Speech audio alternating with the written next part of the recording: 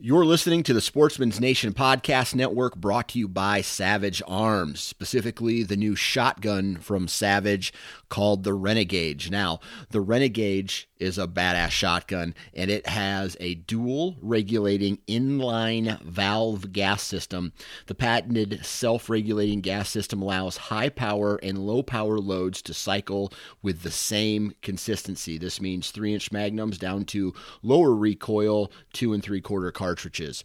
If you want to find out more information about the Savage Renegade, visit savagearms.com.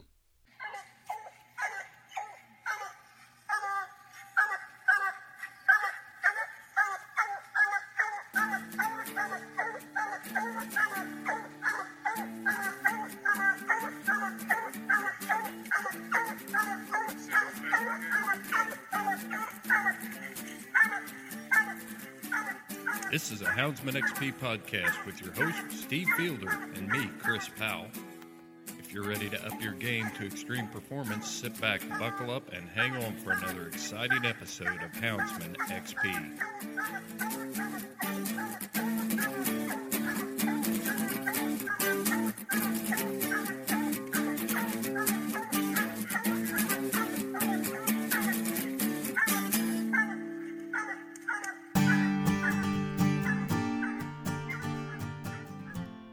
On this episode of the Houndsman XP podcast, we are talking to Brian Lynn of the Sportsman's Alliance. Brian is the Vice President for Marketing and Communications.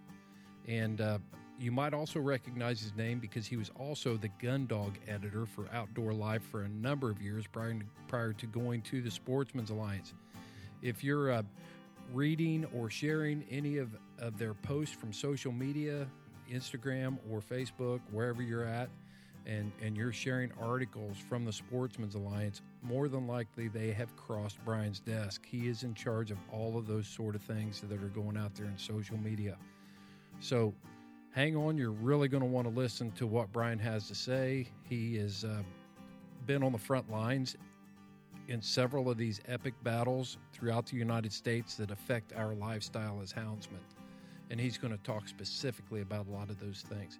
He's also going to talk about how your local organization, your state organization, can become more involved with the Sportsman's Alliance. Probably no other organization that is exclusively dedicated to hunting can be a better resource for you to help shape the regulations in your state than the Sportsman's Alliance. And Brian's going to tell you how you can follow them on social media, where their website is, how you can become an associate chapter, an individual member of the Sportsman's Alliance, all those sort of things that this organization needs to fight for our rights as houndsmen. Before we get there, big announcement about Patreon. If you have not become a Patreon supporter yet, you can go to our website at houndsmanxp.com, choose the Patreon page, click on that link, and go in there and become a Patreon patron. Why would you do that? Well, we are going to hold our first drawing the first week of May for all of our Patreon supporters. You have to be a Patreon supporter to be included in this drawing. But we are really developing a stockpile of prizes to draw on a monthly basis for our different Patreon members there, but you have to be a member.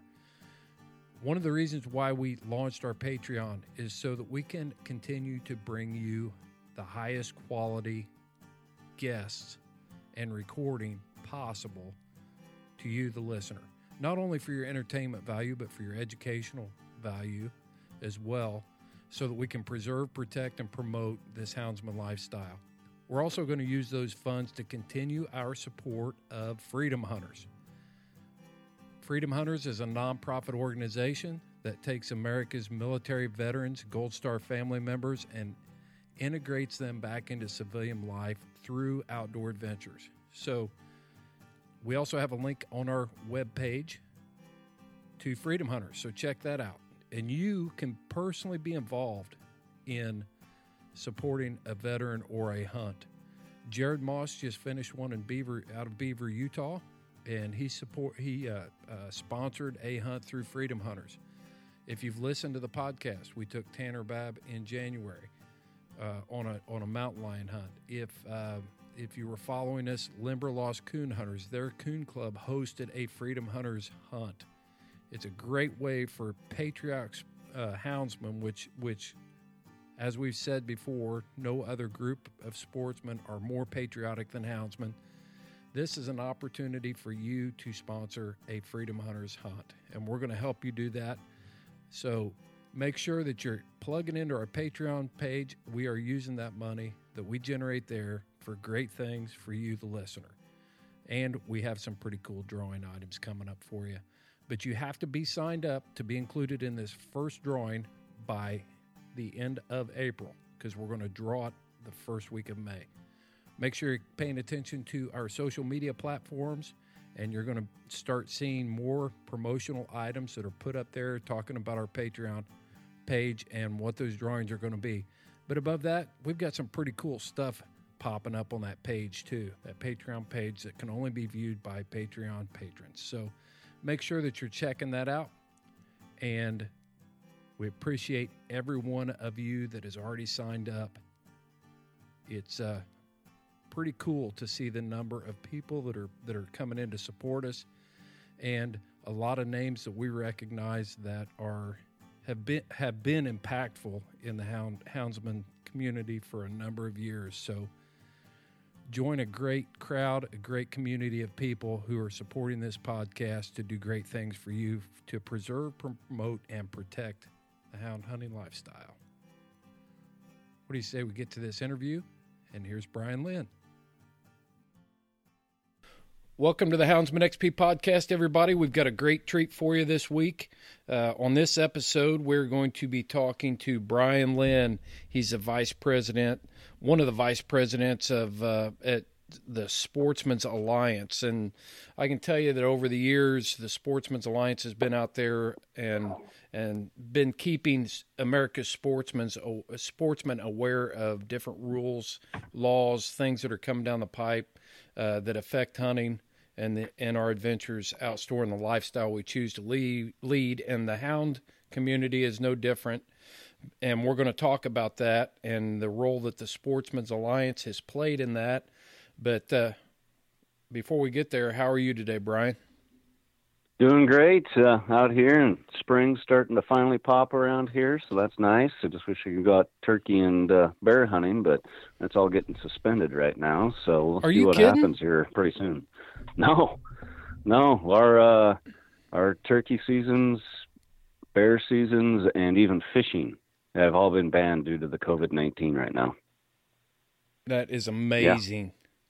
Yeah, it's a little crazy. They started it with youth season and permit bear and fishing, and then they just suspended everything until May 4th right now, and I'm guessing it'll probably get suspended again until the rest of the season. So it's okay. Fishing I can almost understand at times because there's places that get stacked up on the shoreline or the boat launches and you're touching the same surfaces and all that kind of thing. Almost, kinda. The hunting I do not understand. It's, maybe you stop at a gas station, which people are already doing, and you don't want to be around anybody. You go out in the woods. So It's a little frustrating. That is very frustrating. And it's really kind of a shocker to me that's even been an option. I have not heard anything like that happening here in Indiana. I haven't even heard a discussion of it or rumors of it happening. Yeah, let's see. Alaska shut down their resident and non-resident bear season, and then everybody just blew up there. And so they just stopped bear season for non-residents. Washington has shut everything down. Idaho suspended the selling of non-res tags. Nebraska did the same thing. Montana did the same thing, I believe. So yeah, they're doing all sorts of stuff out here. And that's why we're talking to you, because you know all this stuff, and I don't. Well, it's a lot of stuff going on always. It's hard to keep up with it sometimes, but our government affairs guys do a great job with it. Yeah. Yeah, and I've always been a big fan of the Sportsman's Alliance, and when I was involved with the Hoosier Tree Dog Alliance here, we actually paid an associate membership to the Sportsman's Alliance and tried to align ourselves with that. And we want to talk about all that stuff, but you've got a pretty good background there, Brian. I want to talk about that a little bit. And you're not a houndsman, but no, you've got a little bit of experience with sporting dogs, and that's why it's such a great guy to talk to on this. Yeah, no, I love the dogs, and that's always kind of been, a passion of mine. And I mean, even, I was grade school, middle school, and got my first dog, and a Springer Spaniel, and I was reading all the books, training and feeding, and, old time books that I found at my granddad's or at the library or whatever. Wasn't always the best information, but, that kind of piqued my interest, and then, it just kind of grew from there. And so, yeah, I'm into the retriever stuff is where I've gotten into, but, I started out at a magazine called Fishing and Hunting News 20 years ago, I guess it's been just this last month, and did that for about a year or so. And then ESPN Outdoors was launching their .com side of things. And so I jumped over to ESPN Outdoors, and I ran the conservation section there in the headline news, and then launched a sporting dog section. And so then I, was working with different writers and trainers and everything. And so it was great. I got to, pick the brains of people and edit all their writings and stuff like that. And then, I'd be asking follow-up questions and sort of, okay, I'm seeing where this training is going. And right. This guy has one style, and this guy has a different style. And they have, everybody thinks they're opposites. But if you look at it, here's where they have a lot of commonality. It's just right here and here where it branches, and at the end result's the same. They're just taking different paths to get there, exactly. Or they stress different things, they find one thing more important than another, depending on what they hunt or where they hunt or whatever. And that's kind of the great thing I love about dogs. I love about hunting is, in this country, it's so varied, we're so large, and there's so many different heritages and cultures and ways of, going duck hunting or rabbit hunting or whatever, and the different dogs that have evolved and training methodologies and everything. It's fascinating. It's cool. It's what makes America, America. And so, I love doing it, and I got to do it at ESPN, and then I went over to Outdoor Life magazine, and I was there for a few years, and then I was their sporting dogs editor for about 6 years.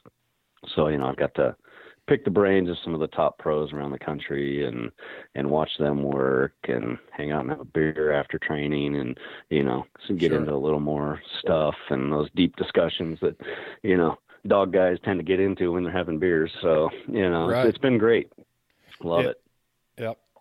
And the hound community is no different, Brian. I mean, we interview people I've interviewed people from Norway for this show. We've got some other international guests that we're trying to line up right now. But you just look inside North America here, the way our houndsmen from Idaho or the West Coast or the Western states, the demands they put on their dogs are different than what the Eastern United States does. And you even get to the Southeast versus the Upper Midwest.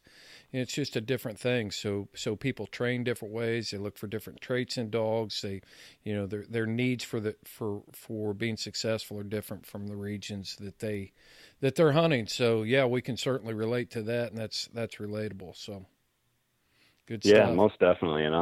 That's always the thing you see on the internet forums and stuff. People going off about, a dog only does this, or you have to do this, or you have to do that, and there's 1,000 ways to skin a cat and even more to train a dog, and, do what works for you. And, if you're happy with it, then that's the standard, a pro is going to have a different standard than the amateur, who's going to have a different standard than, the meat hunter, as you're called, or whatever. It's just, dogs are here, and if we lived more like dogs, we'd all be happier. They just enjoy every day, every moment. And, if we quit worrying about the little crap like they do, then we'd all be better off. It seems like this conversation, due to the time frame we're in here, and I don't know when exactly this episode will air, but it'll definitely be relatable when it does. I look at my dogs, and they don't care about COVID-19. They don't care. You know, they are No. perfectly happy that I am, you know, in social isolation right now because I'm with them, you know, and Yeah. getting to spend time with them. So Yeah, exactly. They don't care about anything. I mean, no, it's like my old dog when he was, before I had to put him down a couple of years ago. He was got up and yeah, he was in bad shape and tough to eat and stuff, but he was still content and happy, and he'd come over, put his head on my lap, and they don't worry about what's coming, and then if we could be a little more like that, the world would be a lot better place. yeah, yeah, and that's something that I think you just hit a very good talking point right there. You know, a dog trainer or a houndsman, it doesn't matter whether it's a Labrador or a blue tick hound, you know, that connection that you have with that dog is no different. And that's the common thread that draws all of us hunters together, especially within the dog hunting community.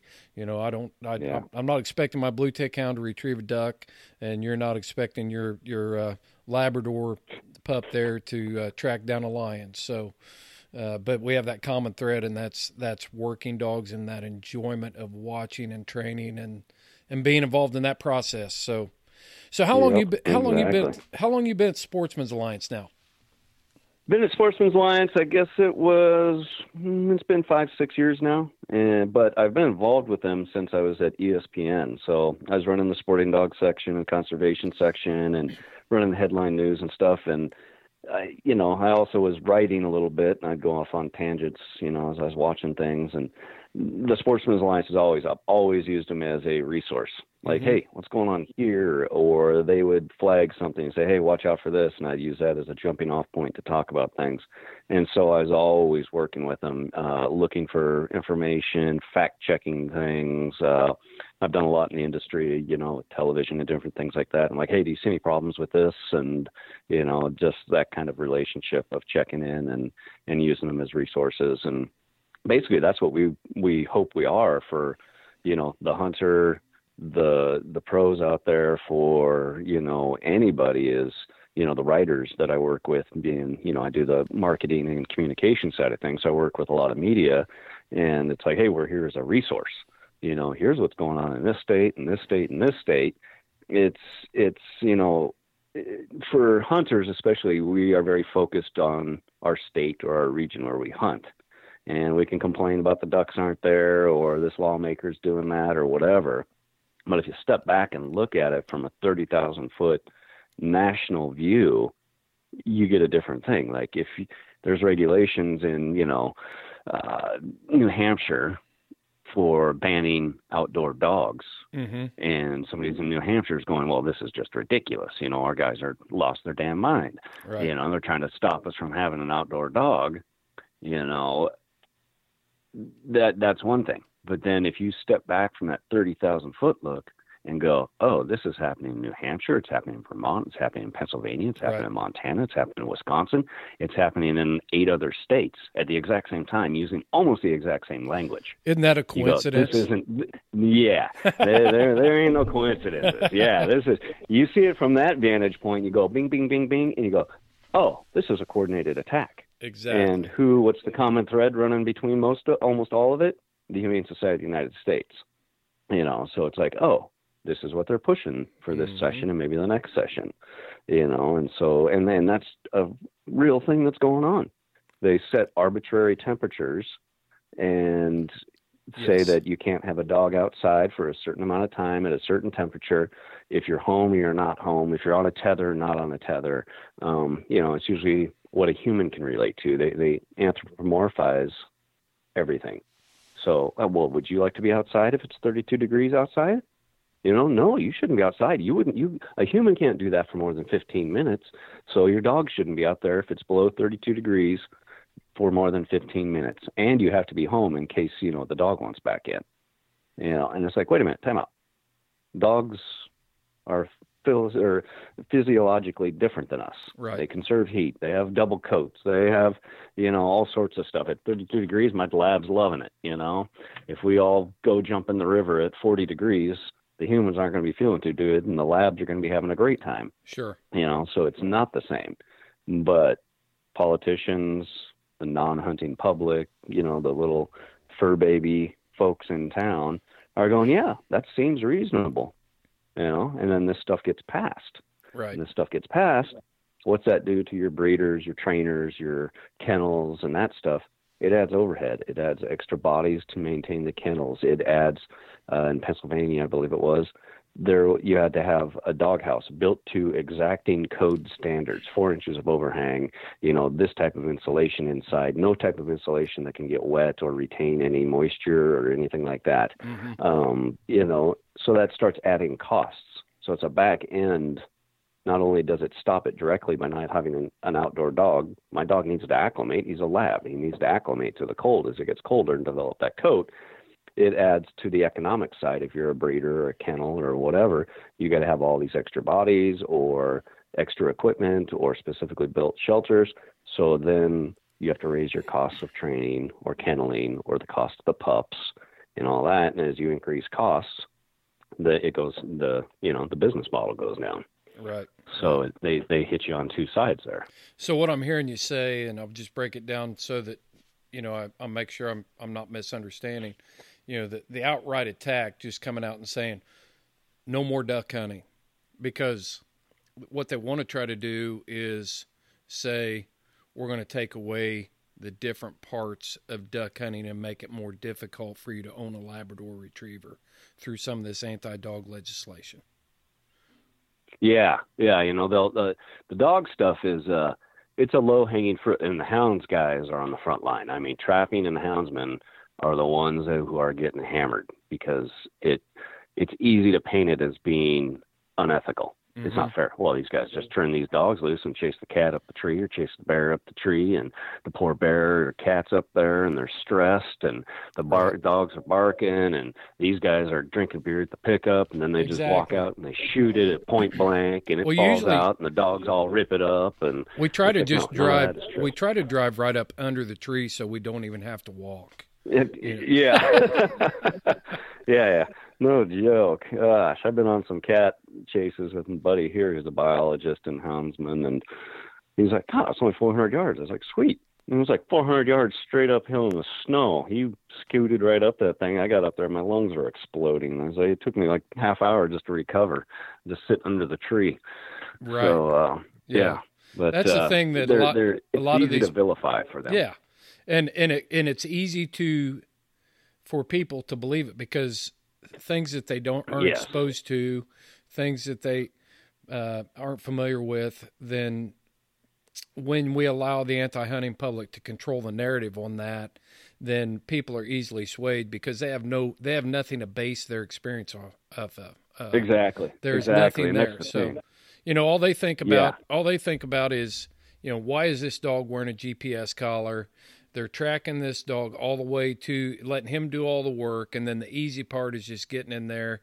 That there's no basis for them to compare to, or no base knowledge for them to make a decision.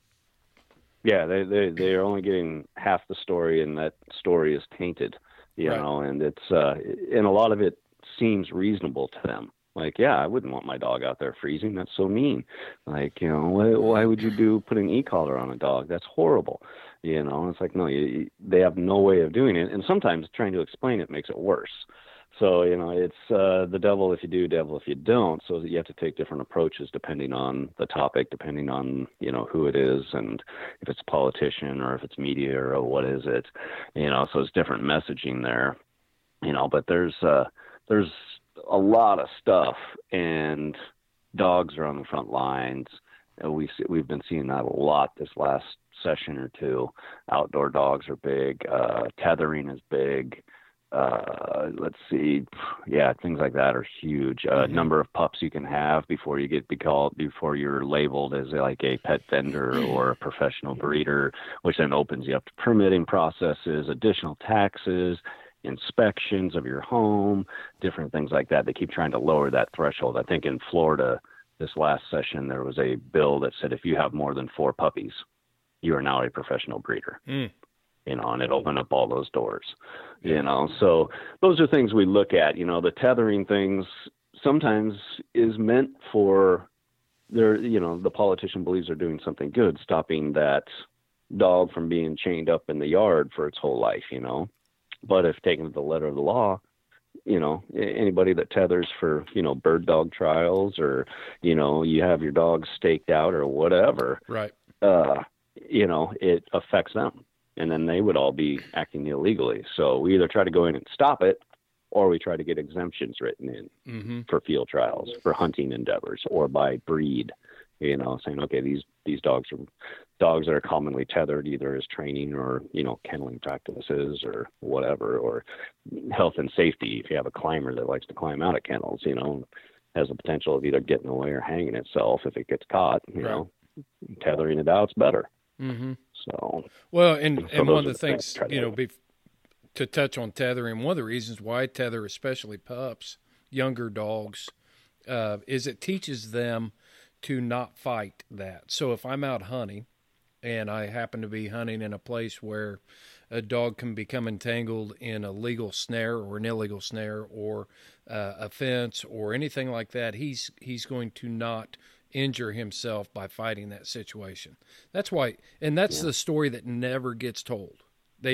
Your non-hunting, anti-hunting public will never understand why the dog is tethered. And when I explain it to them, I have people come to my house, why is that dog tied up like that? Well, this is why. And then they're like, oh, okay, I never thought about that. But we don't do a good job of getting that message out there, but we can't cover every base anyway. Yeah. No, So that's true. Bird dogs are the same way, give to the neck type stuff. And then that's where the stimulation comes from to trigger that point and the woe post and all that. So, it's exactly the same. Yeah. One of the things I'd like to talk about, and we'll get down in the weeds kind of on some of the legislative stuff here in a few minutes, but maybe for some of our listeners who haven't researched Sportsman's Alliance, they haven't really gone there and looked to see what kind of resources are there. I know that we've even generated topics of discussion on this podcast based on Sportsman's Alliance news releases, things that come up on your social media platforms, and then we've launched, like you said before, jumping off points for topics of discussion. But can you give us an overview of the Sportsman's Alliance for our listeners? What do you guys do? Yeah. Why do you exist? Yeah, so we've been around for a little over 40 years now. 1977, I believe, we were incorporated, and back then we were called the Wildlife Legislative Fund of America. And we started in Ohio, and we're still headquartered in Columbus, Ohio. And so in the 70s is when that animal rights movement kind of came over from Europe and started hitting North America. And, this idea started growing and taking hold. And they discovered that, hey, if we can't get bills passed, we'll just use the ballot initiative process. You collect enough signatures, you get to put on the ballot, and then it's just a PR move from there. Exactly. And you let the direct public do it.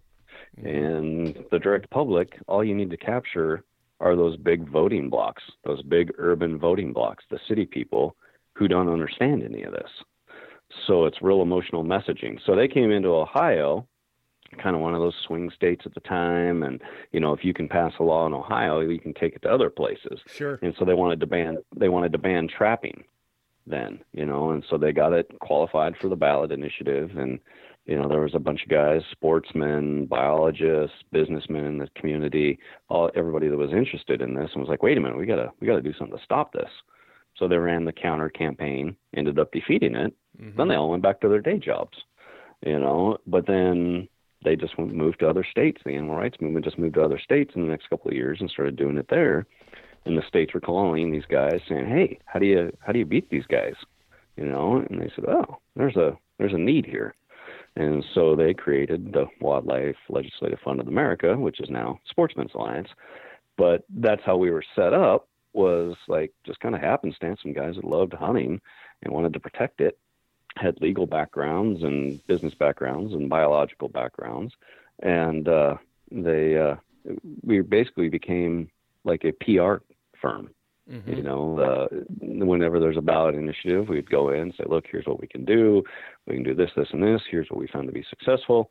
And we'll run the campaigns, and then we go back home and whatever. And then it's moved into lobbying and working in all 50 state legislatures across the nation. I think right now we are working on about 285 bills nationwide, and there's another probably 200 or 300 that they've flagged, and they're just kind of watching, not thinking they're going to go anywhere. Mm-hmm. So we work in all 50 state legislatures. We work at the ballot box, which is where we originated. And then we also work in state and federal courts. And currently we have 3 federal lawsuits with the federal government and 1 state-based lawsuit against New Jersey for their move. Phil Murphy out in Jersey there just pandered. And this is just point blank. Mm-hmm. He pandered to the animal rights movement out there, which is very strong. It's very contentious, very urban area, most densely populated state in the nation. Right. Said, if I get elected, I will end the bear hunt. I will end bear hunting in New Jersey. Mm-hmm. He got elected. He tried to end it, but legally he could not end bear hunting outright because of a case we won there in 2005. He couldn't end it, but what he did do is he acted as a land manager, is their argument, acted as a land manager and closed all state-owned public lands to bear hunting. Mm-hmm. And so ourselves with SCI and New Jersey Outdoor Alliance, we all jumped on a lawsuit together and sued, and so that's going through the process right now. So all 50 state legislatures, the court, state and federal court, and at the ballot box. And we've been doing that for about 40 years now. And we're a small group. We're not huge. We don't have a ton of money. We don't have a ton of people. I think the office, I think we have fewer than 20 employed total, Okay. That's the bean counter, the girl up front, the education, the youth guys, that kind of stuff. So we're a small, quick to respond, group, but the guys we have on our legal team and our government affairs are top notch. They're leading the industry, and they know how to get it done. The legal team in these lawsuits for wolves in the Great Lakes, grizzly bears out in Yellowstone, and predator management up in Alaska. Those are the big federal lawsuits we're working on, and they're just great legal minds. They've been victory after victory, lawsuits and fighting the animal rights movement just head on. We're a small organization, and we're taking on Humane Society of the United States, which raises $200 million a year, and they've got friends in the media and a friendly message and everything else. And we win something more than like 90% of the stuff we engage in. Not only in like the news media, but even media things coming out of Hollywood. I was flipping the channels last night and saw a program that was about Alaska, and it was on a well-known channel. And as I sat there and I watched it, there were a couple interesting things, but then they were showing this. This is the animal rights part and how they indoctrinate people. But I saw a short section in that, and I couldn't watch the whole thing, where a moose was birthing a baby moose, calf moose. And the whole time they're putting in all these noises to show the struggle of the mother. And then once the calf is born, these little cute noises that make you feel like, and I looked at my wife and I said, birthing in the wild is largely silent because they don't want to draw predators. They just suffer through it. And this is all Hollywood drama to put a human characteristic on this animal to sway the opinion. So it's media at every level. It's not just the news. Oh. I was trying to watch Call of the Wild with my son the other day, and the new movie that came out. And I read the book as a kid. Jack London, it's, right. Naturalism. It's real. It's raw. Yeah. Holy crap, I'm watching that. I couldn't even watch it. I'm done. It was so bad. It's just like, right. Geez Louise. So, and all of that is just, subconscious stuff that sinks in. They see the dog out freezing in the snow and they think, oh, and then they get done and the news comes out and says, hey, there's an outdoor dog ban. They want to stop having dogs outdoors. They're like, yeah, that's a great idea. Yeah, watch this movie. And then they'll go vote off the emotions. Right. Yeah, exactly. Yeah. They vote off emotions. And it's a tough sell a lot of times. Here in Washington State, they were trying to redefine animal cruelty and put in a definition of pain and suffering. Mm-hmm. And, it was basically anything from extreme physical abuse to mild mental discomfort would qualify as animal cruelty. We track that a little bit. And if a human would experience it, it can be generally assumed that an animal would experience it the same way. And that the government affairs guys actually let me sit in on this because I live here in Washington, and I don't know how those guys do it and maintain their composure, because I was losing my shit. I was just like, what the heck? I was just trying not to go crazy here. And, I was like, wait a minute. I used the example of my lab jumping in the rivers, and, if any human did it, they would be freezing and cold and hurting in the lab. I got to train them to come out of the river. And, but that would have been abuse, because I forced the dog. I told him, I sent him into the river, or used an e-collar on him for training, And so we worked at it. It was 5-6 hours of meetings over about a month. And finally, the legislator were like, look, if the animal cruelty is here and there's so much, evidence, you don't need this definition. It's obvious. The evidence supports it. So what do you need this for? And the legislators, thank goodness, were finally to the lobbyist, was like, look, do you want to pass the meat here, or are you trying to do something here? Because we like the dairy guys, we like the cattlemen, we like these guys. And that's what we do. We go into a state and we form an alliance. So we call ourselves the Alliance. We were working with the cattle guys. We got AKC on board. We got UKC on board. We got, the horse guys, the backcountry horse guys on board. Mm-hmm. We were all on the same side and sending the same message and opposing it and pointing out the reasons why. And the legislators were finally like, all right, we're just killing this part. And they struck the language out, and they went with, the higher end stuff that is actual animal cruelty that none of us actually want to see. We all love our dogs. There you go. And our horses and whatever. We don't want to see abuse, but we don't want to get caught up in very broad language that makes what we do our common everyday practices and proven practices of training and hunting. We don't want to see those get caught. And that's where so much of our work comes in, is these bills are either unintentionally written by politicians that are very broad and catchy, or they're intentionally written by the Humane Society of the United States to be misapplied in other areas. And so we go in there and make sure that language, it's all about words, and make sure that language isn't going to catch us by surprise down the road, or can't be used later to vault into something else. Well, you even look at the way some of these bills are written. It's written in a way that it is a catch-22 for the hunting public. Because if you come out and you say, I oppose this legislation, then the Humane Society can spin off of that and say, see, they're a bunch of barbarians. So you have to be diligent to look at that, and like the Sportsman's Alliance is doing, making sure that the proper language is put in there and the message is sent to the legislators that, hey, we're just as much. I don't want to, if I pull in my driveway this afternoon and see somebody mistreating my dog, they're going to have a problem, because I care about that dog.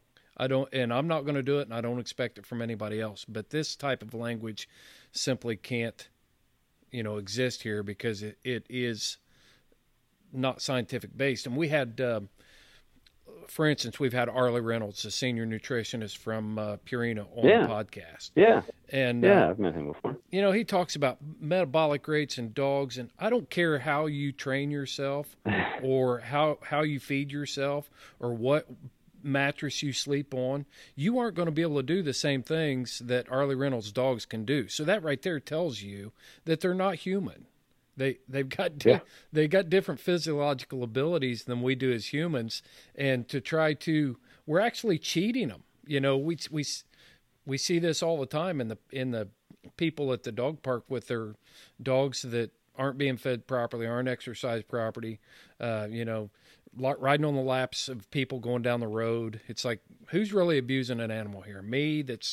So that's one thing. One thing I want to ask you real quick, and maybe a discussion. It's real easy to understand, well, maybe it's not as easy as it should be, but it's easier to understand how to combat the states with ballot initiatives, referendum states. Those seem to be easy marks for this anti-hunting, anti-dog legislation. Like you already alluded to, all you got to do is get it on the ballot. You you target these urban environments, get your signatures, it goes on the ballot, and now you can put it out there and you can drive whatever narrative you want with sad-faced puppies and little baby moose making cute noises and push that agenda. So I want to talk about the other states, the ones that are not ballot initiative states. How much of a target-rich environment are they? What are you seeing coming out of those states where it's still in a resources commission set up there where it can't go on a ballot? It's all basically the same though, because all you have to do, it's all about the voting blocks. Mm-hmm. So like here in Washington State, it's tough, and it's the same story everywhere. You have your big urban city, and that's where most of the people are. That's where most of the media coverage is. That's where more of your representatives come from. So then you already have a stacked deck against you, right? Mm-hmm. So it comes down to rural versus urban. Our entire heritage comes down to that. The laws come down to that. The media comes down to that. So it's like you're already stacked. It's stacked against you. So you go, sub bill moves and it's in the state legislature, and whichever party controls it or whatever, doesn't matter. It's like how many of the party are coming from these different voting blocks, because those are the guys who are already going to be stacked up against you. So now you either have to convince them or you have to have enough guys on the other side from all the rural areas to block it. So it's really coming down to rural versus urban and all of it. But the sooner you can stop legislation, the better. Like mm-hmm. Once it starts hitting the media, the further it goes in the committee process, the harder it is to stop. So if we can get it as soon as it's introduced, we're on it. Like before it's even, discussed on the floor the first time, or before it even hits the first committee or the newspaper or whatever, we're on it. We're already trying to kill it or amend it or put exemptions in or whatever we can do. We're making noise and we're on the phone. And then, depending on how that goes, a lot of times we do this stuff behind the scenes. They'll be like, hey man, they don't want to talk about this, but they told us it's not moving, so we're laying low on it. And they said, the sponsor said he's going to kill it. He's not going to move it. He didn't understand. We talked to him. It's cool. Mm-hmm. And then we'll watch it and be like, okay, it's up for discussion, make another phone call. Okay, we're still on the same page. Okay, it didn't move. It's dead. Great. Move on to the next thing. Or, hey, it's still being discussed and moved. Now we got to put out the alert, and that's where the public comes in. Right. We put out the alert. Please call these guys right here. And go follow our link to our website, put in your address. It'll pull up all your folks, call. Because if 10 or 12 people will take 5 minutes to actually call, especially in this day and age of email and text and all that, if you'll pick up the phone and just call and, voice your displeasure, it makes them go, holy crap, I'm getting a lot of calls here. And not only if I'm getting this many calls in this day and age, there's a whole lot more voters out there that feel the same. Right. So then they'll start thinking about it and be like, okay, this isn't a good idea. Or how do I make these people happy? Take out this language, write this exemption, whatever. So then they start listening. They want to play ball with us. Right. And then it's like, okay, and sometimes that's all it takes, and we'll be like, okay, we want this done. And they'll be like, great. And then it's done. And we're protected and we're good. Other times we'll be like, look, stop having people call us. And we're like, oh, okay, well, we want this. We'll talk about it. We're like, nope, call again. We'll put out another alert. And that's when you step on their throat and everybody get in there and start calling again. It's this game, a perception of voters and voices. And, are they going to make their constituents mad and lose the next election or get bad PR out of it or what? So they have to understand that there's a consequence for their action. If they don't listen to us. And hunters, by and large, we're disengaged. You know, we just want to hunt. We want to go out and train our dogs. We want to Right. do whatever, you know, and we don't do it. We don't protect ourselves until, you know, not just the wolf's at the door, but he's under the bed and he's coming out to get us. And it's like the last second. So we need to do a better job of getting involved sooner, and we need people involved sooner. You know, our Yeah. club systems, like you were saying, you know, the dog systems, the dog clubs, the various dog clubs around the country that are, you know, under whatever umbrella, we need to engage, Mm-hmm. you know, and, you know, we all need to be engaging sooner. I The definitely sooner want, we can reach them and kill it, the better. definitely want to talk about that. One of the things that I want to kind of circle back around to before we get there is ask you this question. And based on your experience, you guys are dealing with this business every single day. So we want to really drill down into the experience and the trends that you were seeing. But how do we get to the point where the people with the least amount invested have such a large say in how our wildlife is managed? And you can look at that from the wolf introduction in Colorado to an anti-hunting bill somewhere that say it's a large predator. But the wolf is such an easy one to talk about when you think about the amount of money that has been spent on damage claims and mitigation and all that sort of stuff for the wolf, but yet the people that are most affected have the least amount of influence in saying how it is managed. How do we get there? Well, you know, basically it's follow the money, you know. Humane Society of the United States is pushing most of this, and like I said, they have a $200 million a year operating budget. I mean, that's just a year, Mm-hmm. $200 million, you know, and they have a huge fund beyond that. And so they can self-fund a ballot initiative. You know, they can walk in and gather the signatures, and this is what they do. They have their state rep. They did it in Arizona for the cats a couple years ago. I'm glad you brought that one up. Cats. Yeah, they did. I literally have the woman's application, and she used her Humane Society of the United States email, and she was the head of it, and used that for the application, and then turn in the signature. So they can go to the state, their state rep there, or whatever, their state head of their state chapter or whatever, goes and files for it, and then they just gather signatures and get it on there, and then they throw money at it. And they you know, in Maine, for black bears up there, and to stop hounding, baiting, and trapping of black bears up there, they tried it twice.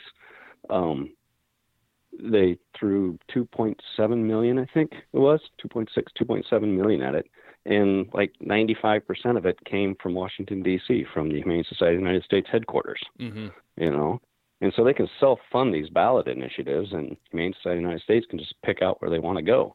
It's the same thing with lobbyists. Okay, we want to attack here. We got lobbyists we can work with there, pay them. And the sportsmen, all of a sudden, we're already on defense, just the way the mechanism is set up. Things are open. They're trying to close them. So they can pick and choose, and we kind of just got to react. But we're left on a short leash to hurry up and raise funds and try to match these guys. You know, the marketing and airtime is expensive, and, you know, Arizona is a perfect example. You know, the market there is just Phoenix. Mm-hmm. You just win Right. Phoenix and you won the whole thing. And you got early voting there, so you have to back up your messaging. It's all about timing the messaging of your airtime with the voting time. But then you also have the bilingual aspect of Spanish down Mm-hmm. there that you have to run twice as many ads. So literally, to run a ballot initiative is probably $5 million. Now, tell me what sportsman's group has $5 million to protect hound hunting. Yes. You know, So so we're already under the gun there. So you brought up two recent issues that directly affected houndsmen. I'm glad you did. Maybe there's somebody out there that doesn't understand what the Sportsmen's Alliance did for just in those two identified cases right there. This is your opportunity. Talk up Sportsmen's Alliance. Tell people why they need to be involved with you and why they should be using your resources and building relationships with you now. What did you do in Arizona? Arizona, Arizona, the guys there did a great job, and we consulted a little bit and we worked with them somewhat. That was a lot. They did a great job organizing people and attacking and taking defensive measures. There were some changes to the state law there that helped out too, as far as signature gathering and paying signature gatherers and the qualifying stuff that helped the process immensely. But what really helped it also was that's the time of that Me Too movement, and Wayne Pacelli, the head of the CEO of Humane Society at the time, got caught up in the Me Too scandal. And so all of a sudden they had this big fire that was being covered by the New York Times, the Washington Post, and everybody else. And I mean, there was a lot of stuff going on with them, their board of directors, so they had this huge fire going on, PR fire. And it's pretty hard to say, go into a state from out of state and say, you need to change this. And all we have to say is, yeah, this guy is the guy that, has been telling a woman that if she wants to get ahead, she has to sleep with him, right. And so they suspended the campaign, but the key here is that they suspended the campaign. Yeah. The organization that they created, can't remember what it was called, still exists. And it still has a bank account, and it still has $500,000 in that bank account. In Arizona, so they can restart this in Arizona right now. Yep. So they could restart this tomorrow. Right. They'll probably wait till after the election, because what people don't want to do now is give conservative voters a reason to get out and vote. Mm-hmm. And you might have a bunch of folks who, would oppose it, but they're too lazy to go vote or whatever. But all of a sudden, if you, do this during the election time and the presidential election, if they're going to be voting anyways, they'll vote against it. So a lot of this stuff is laying low probably until after the election, into next year. And then you'll probably see a lot of ballot initiatives starting up again. So that's, what we do is we look at the political landscape, we look at the airtime, we look at the messaging. And that's what we did in Maine is both times, 2004 and 2014. Yeah. We walk in and we're like, hey, here's where we've done this. Here's how we do it. If you want us to do this, we can help set this up, help run it, do the messaging. We work with the people on the ground. Like, we can put some money in, but we're not a huge group. So it's going to take on the ground fundraising and work on the messaging. And I mean, our government affairs guys do a great job.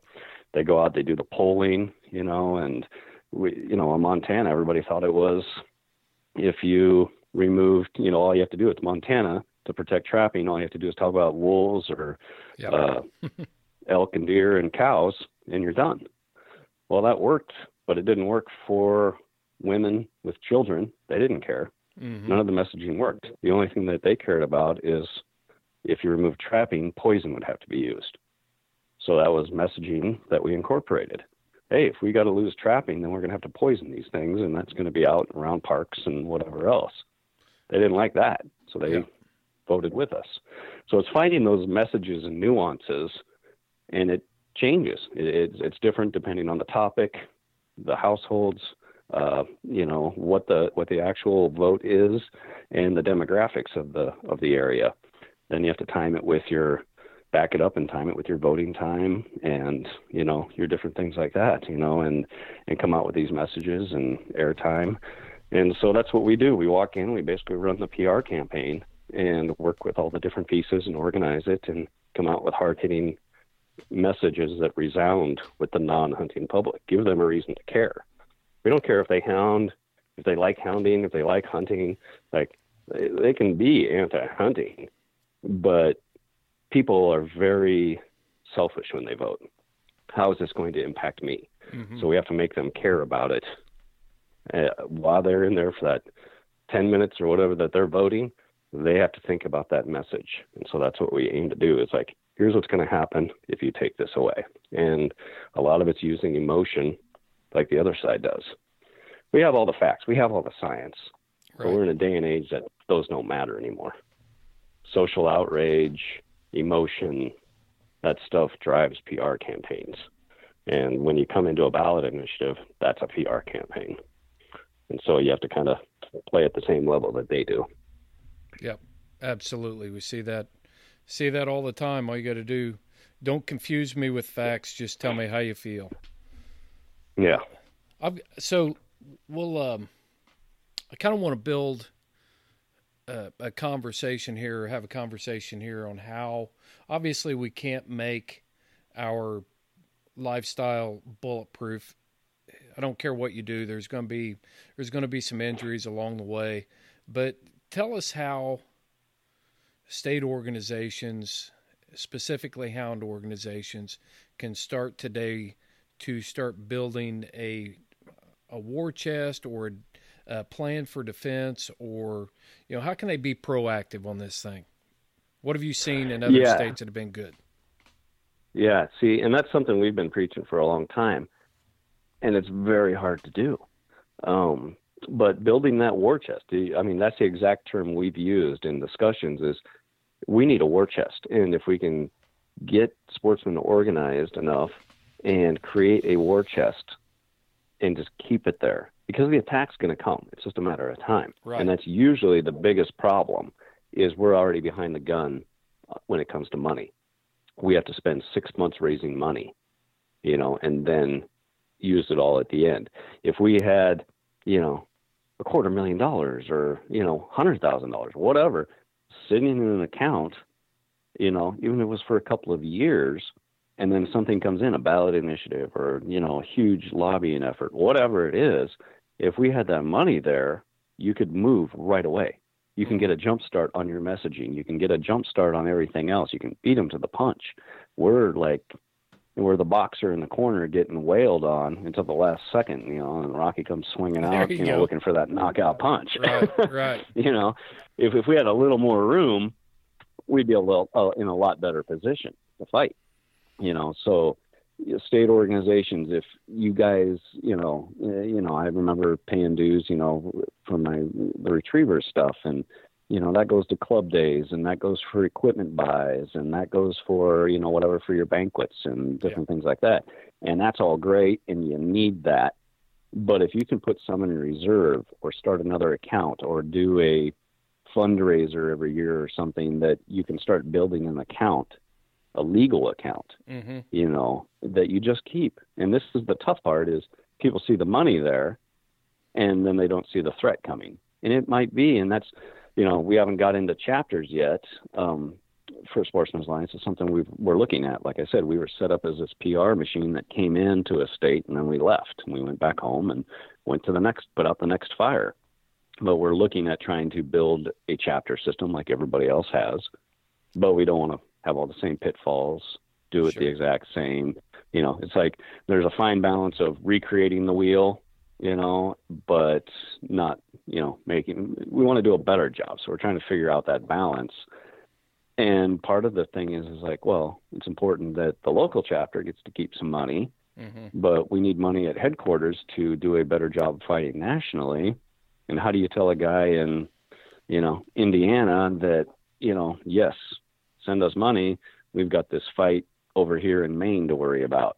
Well, and that's a hard sell, but if you're smart, you're looking at it going, if it's happening in Maine, if it's happening in Arizona, it's already happened here in Washington State and Oregon. Right. You damn well know that sooner or later it's going to be happening in Indiana. Yes. It's just a matter of time, We've been very fortunate here.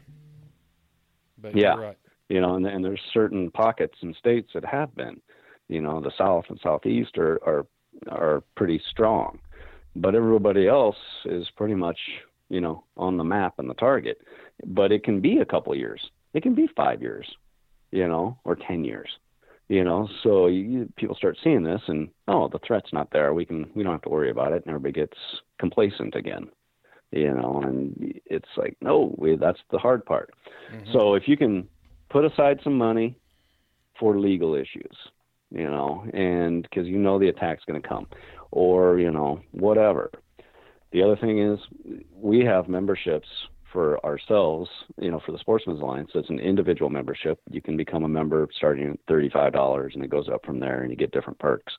We also have business partner memberships. So, a lot of the big guys, Browning, Winchester, different groups like that belong to this at higher levels. But, if you have a sporting goods store or whatever, buddy at DU Hunting Supply, he's a member of ours, and it starts at $2,500, and that helps us. That helps us fight legally. It helps us lobby. It helps us get the messaging out, all that. There's also club membership. So if you're local dog club, your Indiana chapter, you belong to UKC or whatever, if you want to also, you can be a club member of the Sportsman's Alliance. And I think that starts at $100 or $200 or something like that, which is nothing. Yeah, $250 is what it starts at, which is nothing across a club of any size, really.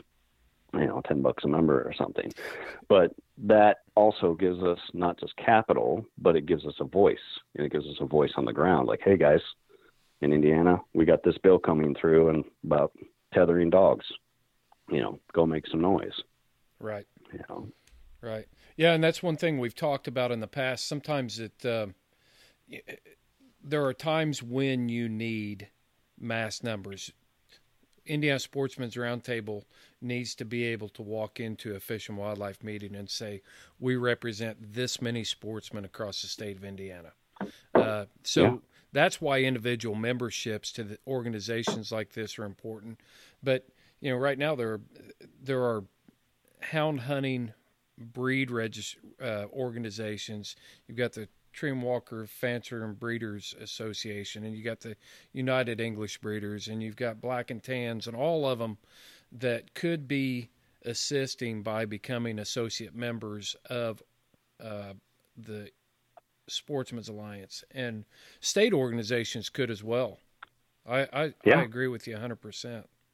Who's your? We pretty much have a membership for anybody who wants one.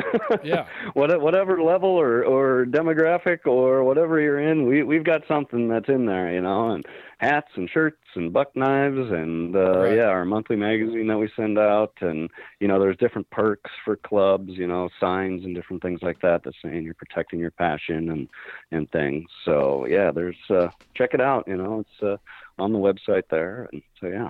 So okay, the Hoosier Tree Dog Alliance becomes a member of the Sportsman's Alliance. Now, there's a reason why we named our organization Alliance, and it, just so you know, because it matched what you guys were doing. It was actually taken from the way, cool. Sportsman's Alliance, Hoosier Tree Dog Alliance, so it seemed like a good fit. And like I said, I've been involved in a couple of years. I don't know where we're at on that, keeping that membership up now, but I can check easy enough. But so we've paid that, and we got T-shirt and a knife and a banner and stuff that we threw in on the raffle at the banquets and different things like that. But now there's an issue. What can the leadership of the Hoosier Tree Dog Alliance expect from Sportsman's Alliance when a ballot? We don't have ballots, so it would be controversial legislation. Yeah. Yeah, so that gives us somebody to go to immediately, right? Like the Washington thing here, working with Buddy at DU. It's like, okay, I gave him a call and we talked about it. We talked about the good, the bad, and how we get through this, the political landscape. And he went in as a representative of dog groups in that area, and then we came in from the national perspective where we're talking behind the scenes. So it gives us a contact point. It gives us boots on the ground. And it gives us political buy-in right away. It's one thing if the Sportsman's Alliance walks in as this national group, they're like, okay, that carries some weight.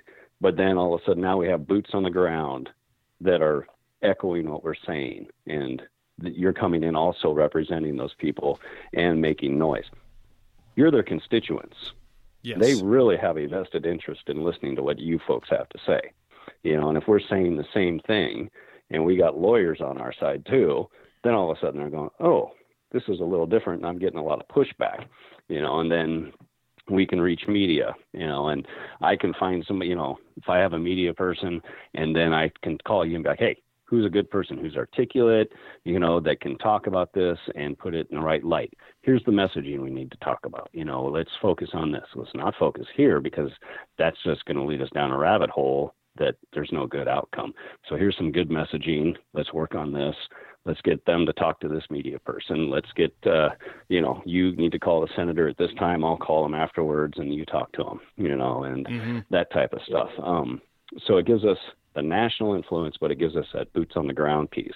The other side is that we catch almost we catch a lot.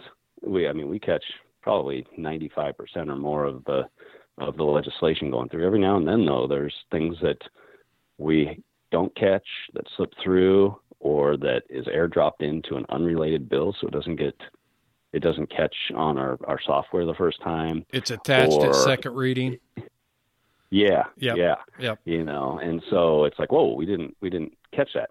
And we've gotten, people call in or send emails or messages on Facebook like, hey, here's this, this, and this. I'm like, oh, thanks.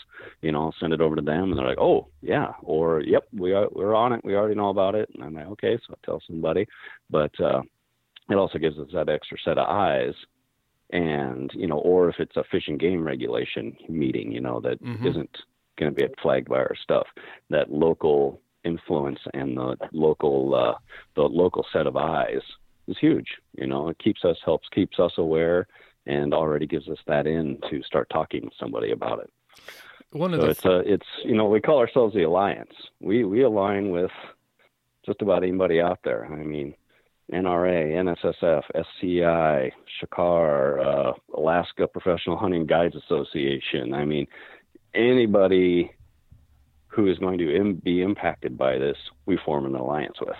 We go in as a team, and so that's our thing. It's like, hey, our partners are just as important, if not more so, than we are.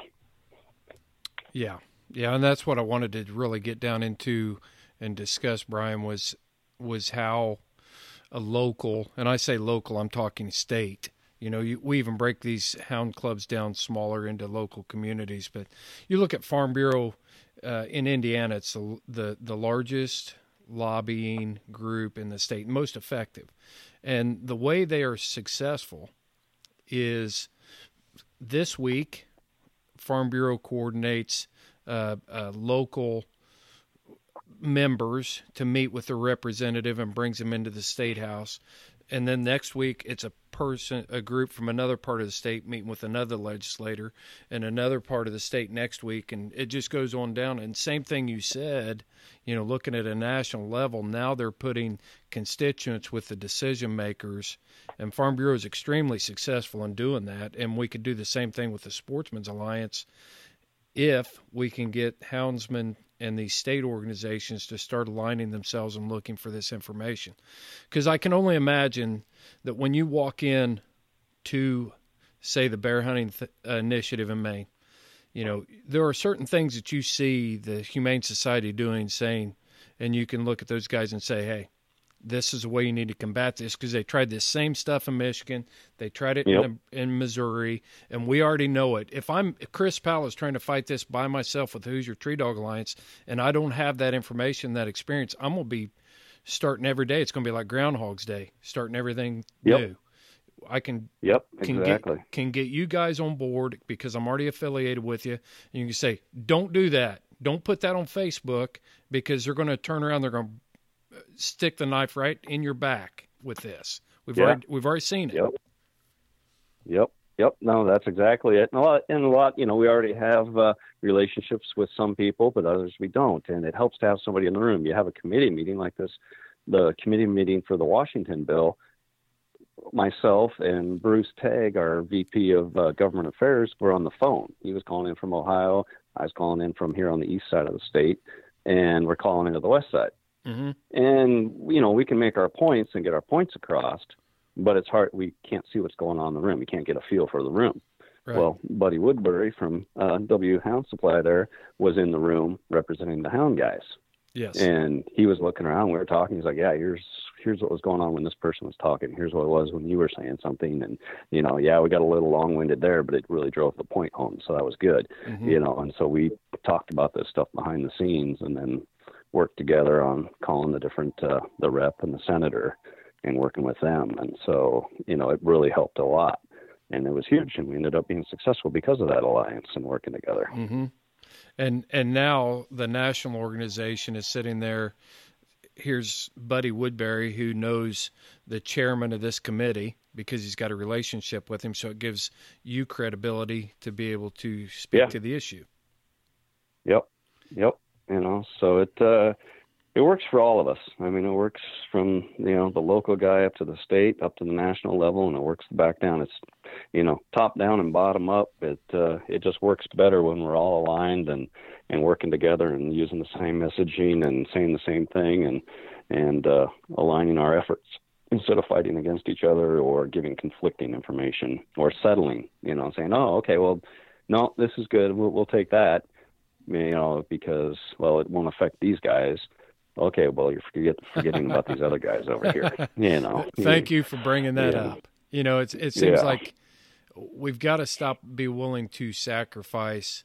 A hunter is a hunter, and we put up a lot of barriers in our own community because people don't do the same things we do or do them the way we would do them, and we're more than happy to sacrifice.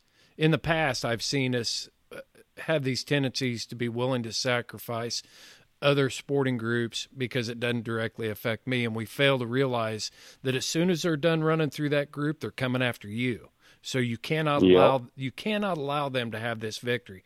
Whether your deal is sitting in a tree stand chasing a 180-inch white-tailed deer or chasing a rabbit dog through the briars, we got to stand united on this, and that's what the Sportsman's Alliance can bring to the table for the hunting community.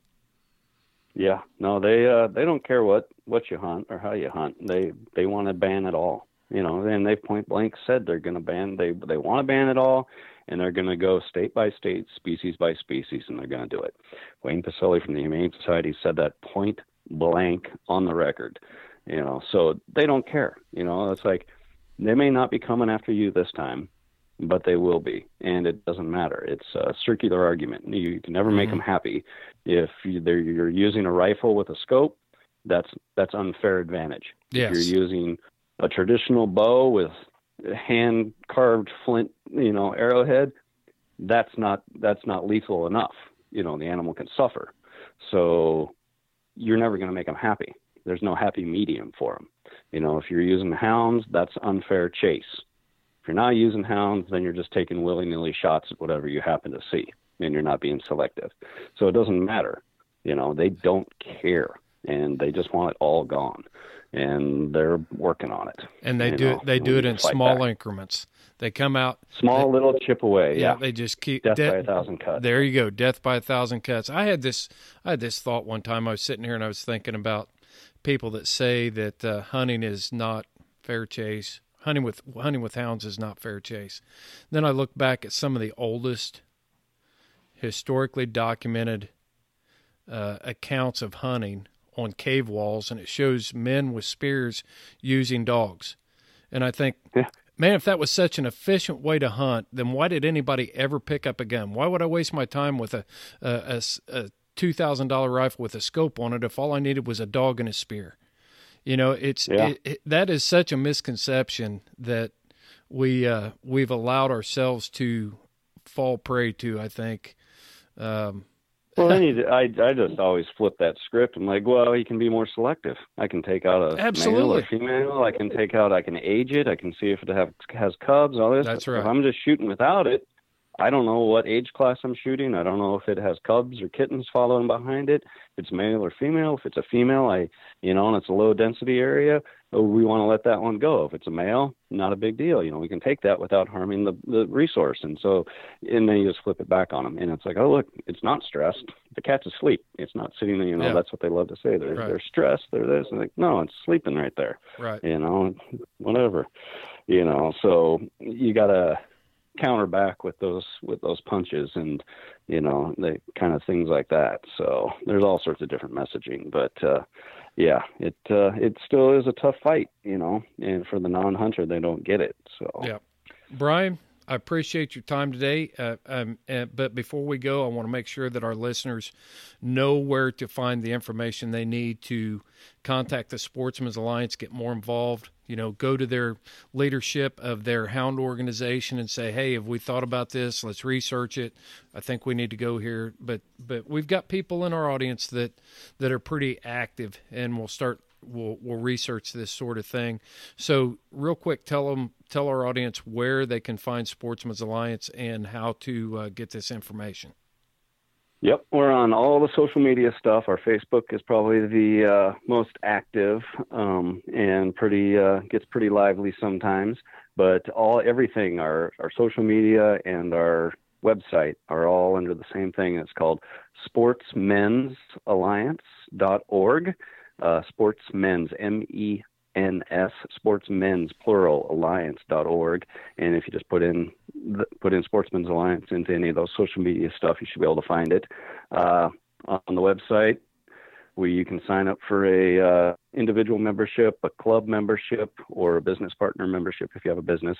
We're a 501c3 and C4 for different legal reasons, and being able to lobby and have lawsuits or fall under different places, as well as our youth education stuff. So those are the C1 or C3 and C4s. So everything's tax deductible. Anything you do, you can write off. And please get involved. There's so much dog stuff. The hound guys are on the front lines of it. Here in Washington, it's been banned. So, I see firsthand what's going on when the hounds get taken away and our cat and bear populations go screaming up, and now the state's killing them instead of sportsmen, and it's coming out of the taxpayers' money. Houndsmen are on the front lines, but it's impacting the bird dog guys, the retriever guys, the hound guys. It's outdoor legislation, it's puppy mill stuff, it's pain and suffering. It's hitting from all sides, and they're taking it piece by piece, state by state. Well, Brian, I appreciate your time, and we'll definitely be in contact. Feel free to call on, this program, Houndsman XP Podcast, if there is some news that you need to get out there in a quick. We usually have about a week lead time, but I've put stuff up, and included it in our podcast for made editions, as little as 48 hours in advance, so we can be pretty current on awesome. Calls to action that you might need to get out there for certain parts of the country. We'd be more than happy to do that for you. And excellent. You got any final thoughts or anything else you want to tell our audience before we sign off? I just want to say thank you for having us on, and thank you for those that are supporting us. And hopefully anybody that's not takes a look and gets involved, because our dog guys are right on the front lines. We're also one of the most dedicated groups out there. The hounds guys are great. They've been a great audience, and they have a lot at stake here, but they're vocal, and it helps a lot when we need people to call. So just like to say, give us a shot and check us out, and thank you very much. You bet, Brian. And one of the things I know some of our audience have been in committee hearings and different things this last legislative session about these animal contests and performance dog contests, and we were going to talk about that, and I just forgot. Did a poor job of hosting there. Got a little carried away talking about everything else, and goes back to show that there's so much to talk about. There really is. But this is another example, that houndsmen are being caught in. So what we've seen in 2019 and it's continued this year is coyote contests. It started in New Mexico, I believe. That banning of coyote contests, where you get a bunch of guys together, throw money into the pot or prizes or whatever, and you have a 2 or 3 day hunt. Whoever comes in with the most coyotes, in first, second, and third, you win the money or you win ribbons or whatever. Well, they don't like that. They got some footage in Oregon. They showed that, and it's not an appealing picture, right? Like, you got a bunch of guys carrying dead coyotes around, throwing them back of pickups. It's not good PR for that be showing on the local news, and especially when they introduce a bill right afterwards and attach it to it. But these wildlife contest bills started in New Mexico, went up to Oregon, went up to Montana, if you can believe it, Wisconsin, New Jersey, New York, Nevada. And we just watched it. And again, this is the Humane Society of the United States driving the bus and making a coordinated attack on hunting. It started with coyotes, but as it moved up to Oregon, it moved across the top there, the language changed. It said coyote contests, but the language would actually say any predator, any fur bearer, any wildlife contest where wildlife is killed for a prize, for money, for ribbons, for entertainment, So Right. if you're going out on a coon hunt and killing the coon and you give out a ribbon for first place or whatever for your dog's work, you just violated the law. Mm-hmm. So it would impact and take away your field trials, your upland bird guys, putting out chuckers or whatever, Right. using ducks and retriever stuff. Some places pen-raised birds were allowed. Some places it was defined as wildlife. So it would take those away across the board. These are the unintended consequences, unintended in air quotes. Like, Right. it's written specifically at coyotes, and then all of a sudden it morphed into wildlife. And the scary part was, by the time we went across the country and came back to the West Coast in Nevada, it was introduced as a felony. It was the same as manslaughter if you broke this law. Right. So, that's an example of how the hound guys and the dog guys in general, how their entire method for selecting bloodlines could be wiped out Mm-hmm. in an instant, in an entire state, by banning wildlife contests. And again, it sounds legitimate to the non-hunting public, even some of the hunters. Sure. We're having some hunters saying, yeah, I don't think there's a need for this. Never mind the biological and the fact that coyotes in the East are invasive predators, so that's a big issue, and that's a big trend we've seen, and it's been moving state to state to state. And so it's something to watch out for and understand that, at first glance, you may not think you have a stake in this, but the hound guys, the bird dog guys, and retriever guys would be impacted hugely by it. And thankfully, they've also been the most vocal groups. Mm-hmm. At first, these things are well received, and then when the field trial folks all get a hold of it, it takes off like wildfire. Yeah. Everybody starts calling, and it ends up getting killed so far. There's a lot of different directions to spin off of that, and for me, the first time I heard of a coyote contest was actually one that was run out of the state of. It was organized and held in the state of Pennsylvania, and then every time there is a victory to stop something like that that's misunderstood, then it seems like it gets the next round is more restrictive. So now it's you take a competition hound event, a night hunt, commonly referred to as a night hunt. One of the things that clearly it expresses in the rules that no wildlife shall be killed during the contest.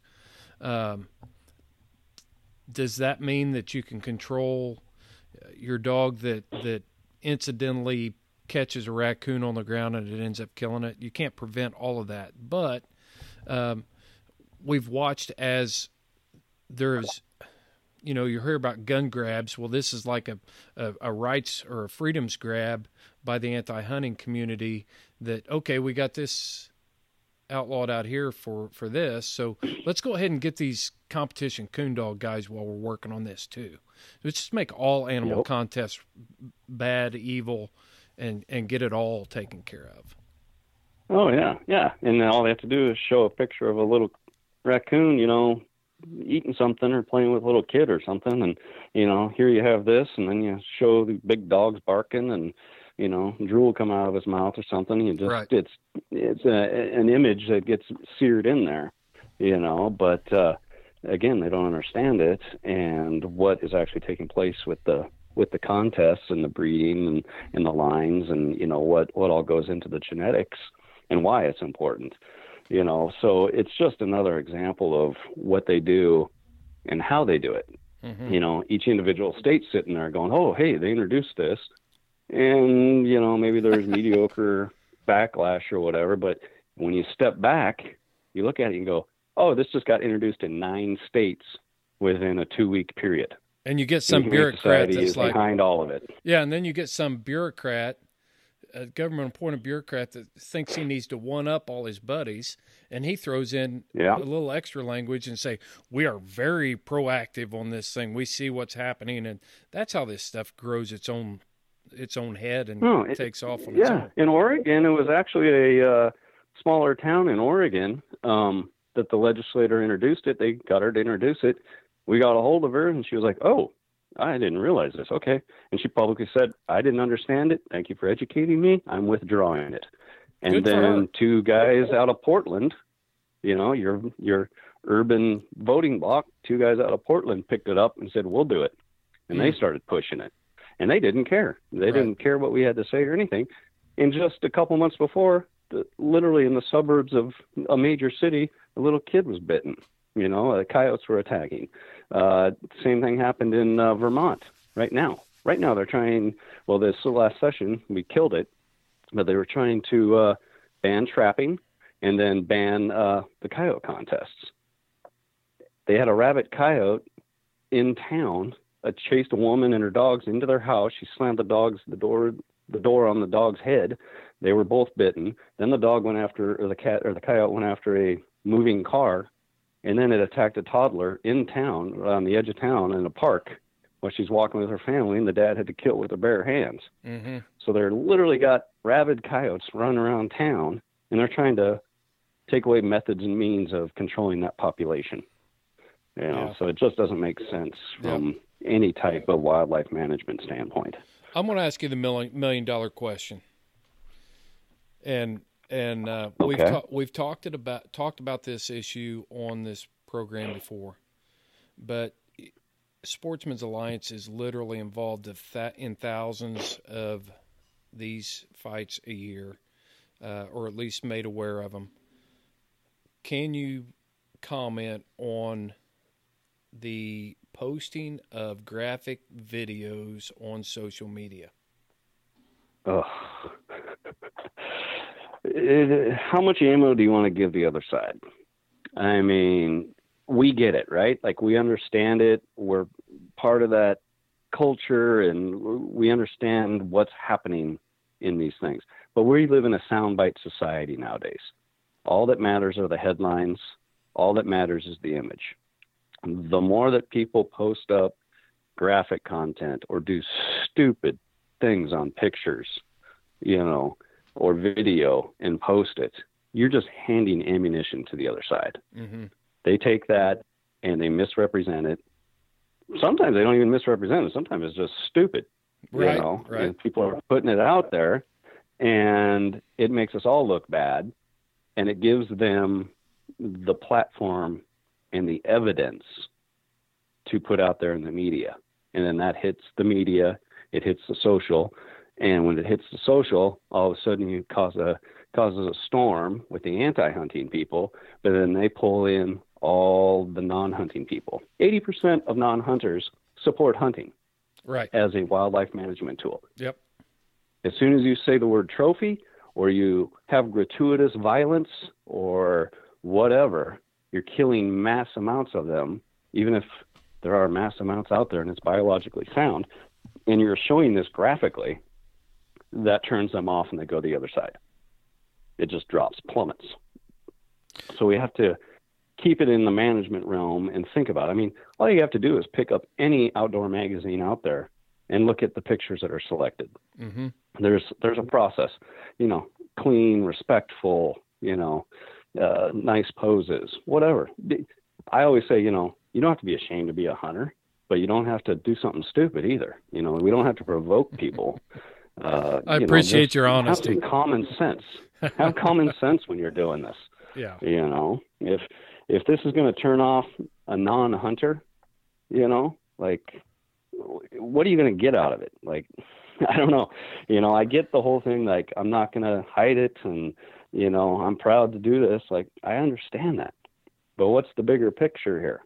Right. If you're going to turn off the non-hunting public and you're going to cause a storm with the antis, and it ends up, the end result eventually is going to be a law that stops you from doing that. Yeah. Does the ends justify the means?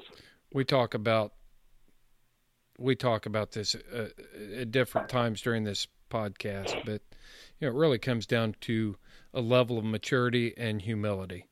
I've been to Bear Bay Eps. I've been to these different situations where the dogs do come in contact with game, and you try to mitigate that as much as you can, because I don't like paying vet bills. No. But at the same time, I've even told people, just turn the camera off. You know, you may be videoing your hound doing this or that, but just turn it off, because even if you think, well, I'm never going to post this on social media, I won't ever post this on Facebook, but I'm going to text it to my buddies, and then he shares it with a buddy, and he shares it with a buddy, and he shares it with a buddy, and then it pops up on Facebook, and then they take the animal rights people that are paid to sit media for this type of stuff. They take it, snip it, and put it into the narrative that they want. You just allowed them to start controlling the narrative for who houndsmen are and what we stand for. And that's a very small part of it. You may have been, your intent to videotape that may have been to capture when your dog was how to break it up. But that's not how it's going to get used. You know. But by the time, here's a pretty easy way to do it. Okay. Let's say, let's take a picture of your wife. What kind of picture are you going to put out there for everybody to see? Are you going to put out there one where she looks pretty and respectful and you're nice with her and you're hanging out with her? Or are you going to put out the naked photo and send it to your buddy? I mean, which one do you want the other person to get a hold of? You know, let's be respectful and smart about this. And I've used this analogy before. I've got 3 kids. I didn't have to, and I'm very proud of them. I like posting pictures of them, but I didn't videotape how they got here. You know what I mean? There you go. Exactly. So have some sense here, people. I'm glad. And the last thing is, and you can probably speak to this better than I can. You get a politician or a representative, a legislator that's on your side. They want to represent you, and then all of a sudden the opponents of this come in with this sort of thing. They're painting your friend into the corner now, because if he stands up and says, "Yeah, I'm going to stand strong and fight for their freedoms to do this," what they've got to capitulate to is that they approve of what these people just showed them. Yeah. So we're not helping our wildlife officials and our representatives by thinking that we've got to impress our buddies with graphic videos. Yep. Nope. Exactly right. It's a PR campaign, and politicians tend to like to get reelected. And if you paint them into an impossible corner or make them look bad, that's not going to work out well for you. Yep. So we have to quit making it harder on ourselves, and think about how is a non-hunter going to view this? Mm-hmm. What are they going to view when they see it? Or I work with college kids, my old fraternity in college, and I'm their chapter advisor. And, you had college boys that are 18 to 22 and some beers, and they have a tendency to do a lot of stupid stuff. So I tell them, like, boys, write tomorrow's headline. Like, what are you doing today that's going to be in tomorrow's headline? And would you want to see it? Would you want your employer to see it? Would you want your family to see that headline? Right. We kind of have to do the same thing. What am I doing right now? What picture am I taking? What video am I taking? Well, what's the headline going to be tomorrow if Humane Society of the United States gets their hands on this? Right. What's that headline look like? Yep. The worst possible scenario, because that's what it'll be. Well, it's been a while since we talked about that topic, so I thought it was a good time to revisit and talk about it again, because I don't think we can talk about it enough. I'm not ashamed of who I am. I'm not ashamed of who I am. I'm not ashamed of what I do, but I have to be smart on how I represent myself, because I don't get to represent Chris Powell. I'm representing every houndsman across the United States, because you are the ones who can be affected by my choices, and it's important that I make good choices. That's right. The world's bigger than just one of us. Yeah, that's right. That's right. Well, Brian, I think that's going to do it. And unless you can think of anything else we need to cover. I think we got her now. Hey, I really do appreciate your time. And we have a way of closing out every podcast here. And, you've been on some hound adventures and some hound hunts, and you know how this goes. A lot of times I'll meet friends of mine out west, and they'll be hunting their dogs, and I'll be hunting my hounds. And when we turn these dogs loose, we may end up with a split race, or maybe my dogs don't know what they're supposed to be doing. But no matter what happens, you follow your hounds, and I'll follow mine.